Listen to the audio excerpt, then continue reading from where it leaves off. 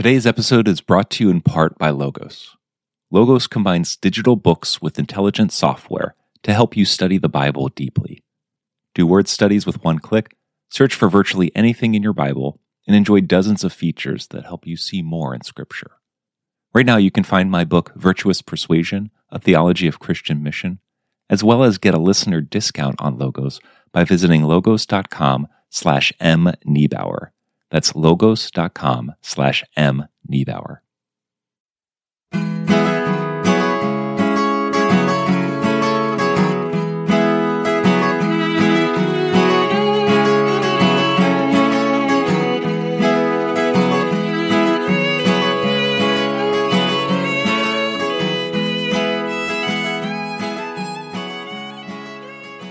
The first commandment, to worship God alone, seems on the surface to be easy. Most of us probably don't have wooden statues of Zeus that we bow down to in the morning. But what does it mean to have other gods? What are the things that occupy center stage in our hearts? Is God truly at the center? Welcome to This We Believe, the podcast where we explain the essential texts of the Christian faith. My name is Dr. Michael Niebauer. Today we begin going through the text of the Ten Commandments, beginning with Exodus chapter 20, verses 1 through 3. But before we do that, we have to discuss what comes before this passage. The Ten Commandments occur in the book of Exodus after two major events. The first is God leading the Israelites out of slavery in Egypt. From there, they journey to Mount Sinai, where God reveals himself through a cloud, calling Moses up and down the mountain to be his mouthpiece. The Ten Commandments are given after God saves Israel and after God reveals himself to Israel. This is important to remember because the Ten Commandments actually begin with a preamble. God says, "I am the Lord your God, who brought you out of the land of Egypt, out of the house of slavery." Before any of the commandments, God reminds Israel what he has done for them before they could do anything for him. You see, the Ten Commandments are supposed to be our response to God. And this is just as true for Christians today. As God brought the Israelites out of slavery in Egypt, Jesus has brought us out of slavery to sin through the cross. Just as God revealed himself on Sinai, God has revealed himself to us in Jesus. If we believe this to be true, then the commandments become our way of responding to this belief. We need to keep in mind that God has already rescued us from sin and death, so we should not turn to the Ten Commandments for a kind of ladder to earn God's favor.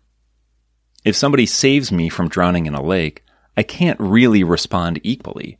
I can't respond by saving them because they don't need to be saved. My response should only be one of joy and gratitude.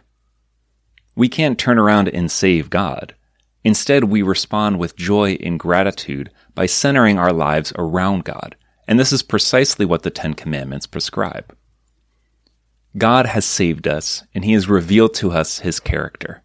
We respond by being thankful and, in gratitude, having a desire to live our lives oriented around God. Now, on to the first commandment. You shall have no other gods besides me.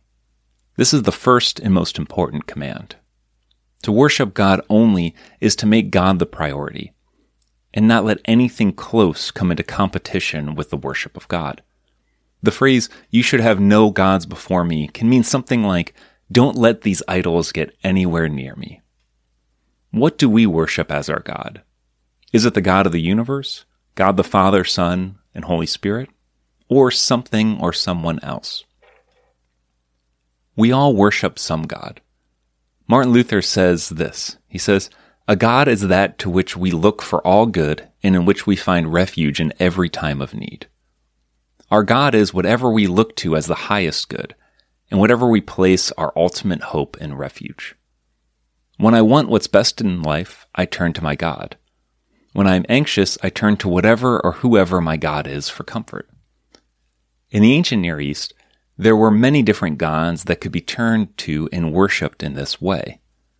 One could find or carve idols and pray to various gods with the hope of gaining something in return. Now, perhaps this command seems easy to us. I'm going to suppose that most of us don't have statues of Zeus or Baal that are competing with God for our attention. However, this does not mean that we are in the clear. Think about what these various pagan gods purported to do. There were gods that one could pray to if they wanted a strong agricultural harvest. Others that one could appease if they wanted victory in war. Others were prayed to for fertility.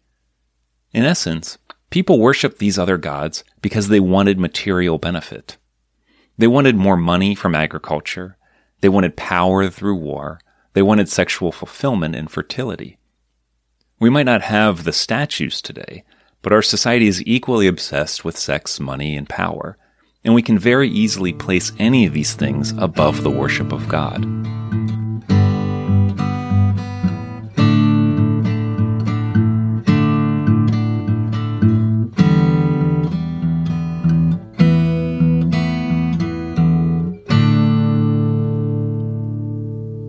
But how do we know if we are in danger of putting other things above God? There's a series of questions we can ask ourselves. They're like a diagnostic. When your car or your computer has a problem, you run a diagnostic, a series of tests that are meant to find the source of the problem. These questions can help us in a similar way to identify any potential problem areas of idolatry in our own lives.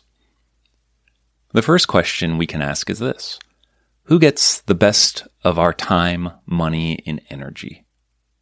Does our day revolve around the worship of God? Does our week revolve around Sunday worship? Or does God get the leftover scraps of time that we call together? Where does our money go? As Jesus says, where our money is, there will be our hearts. Does our money go first to frivolous purchases on Amazon? Do we fixate on that new car, that new dress, that new video game? Or does our money go first to God, to lifting up His community, His church, and serving the poor? The second question we can ask is this: what are we anxious about? What are we afraid of losing? Whatever we care the most about will typically bring us the most anxiety if we are afraid of losing it. If we worship success, then academic grades, job performances, and career benchmarks will bring us worry. If we worship money, we will fixate on making as much as we can and become anxious if we think we won't have enough for housing or retirement. If we worship romance and relationships, then we will be constantly worried about our boyfriend or girlfriend leaving us. Why do all these things leave us anxious if we worship them? It is not that these things are bad. Money, success, relationships are all good. But when we make them our highest good, they become our God, and we become anxious because all of them are perishable. They each have an expiration date, just like a carton of milk. Our wealth can evaporate in the market, we can lose our job, friends can leave us or die. In fact, we will lose all of these things when we die. We are guaranteed to have $0 in our bank account when we die. While many of these things are good, none are eternal.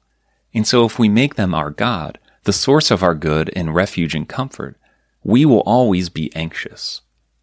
We can only find true refuge by worshiping the only God that is not created, the only God that is infinite and eternal, which is God the Father, Son, and Holy Spirit. God is inexhaustible, meaning there is always more we can discover in knowing and loving Him. God is also eternal, so we don't have to worry about losing God. So it is only God whom we can worship and not become anxious. Now that we know the first commandment, we can understand just how difficult it is to follow. Idols surround us and tempt us each day. We'll discuss this in greater detail next week when we talk explicitly about the images that demand our worship. What we will find when we desire to obey the first commandment is that we need help. This is why Christians are called to confess their sins regularly and believe in Jesus Christ. We can picture it like this. God commands that we bring no gods before Him, that we bring nothing near Him that is not Him. But this is impossible to do on our own.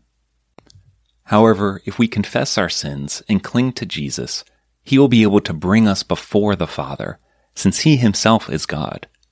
It is through Jesus, in the power of the Holy Spirit, that we have the boldness to stand before God the Father and worship.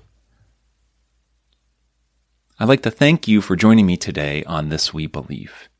If you have enjoyed this episode, I'd ask that you leave a review for us on Apple Podcasts. Also, it'd be a huge help if you just told one other friend about us by sending a text message about this episode. If you'd like to connect further, please visit our Facebook page at This We Believe Podcast, our Twitter at we_believe_pod, or you can contact us through email, thiswebelievepodcast@gmail.com. Take care and God bless.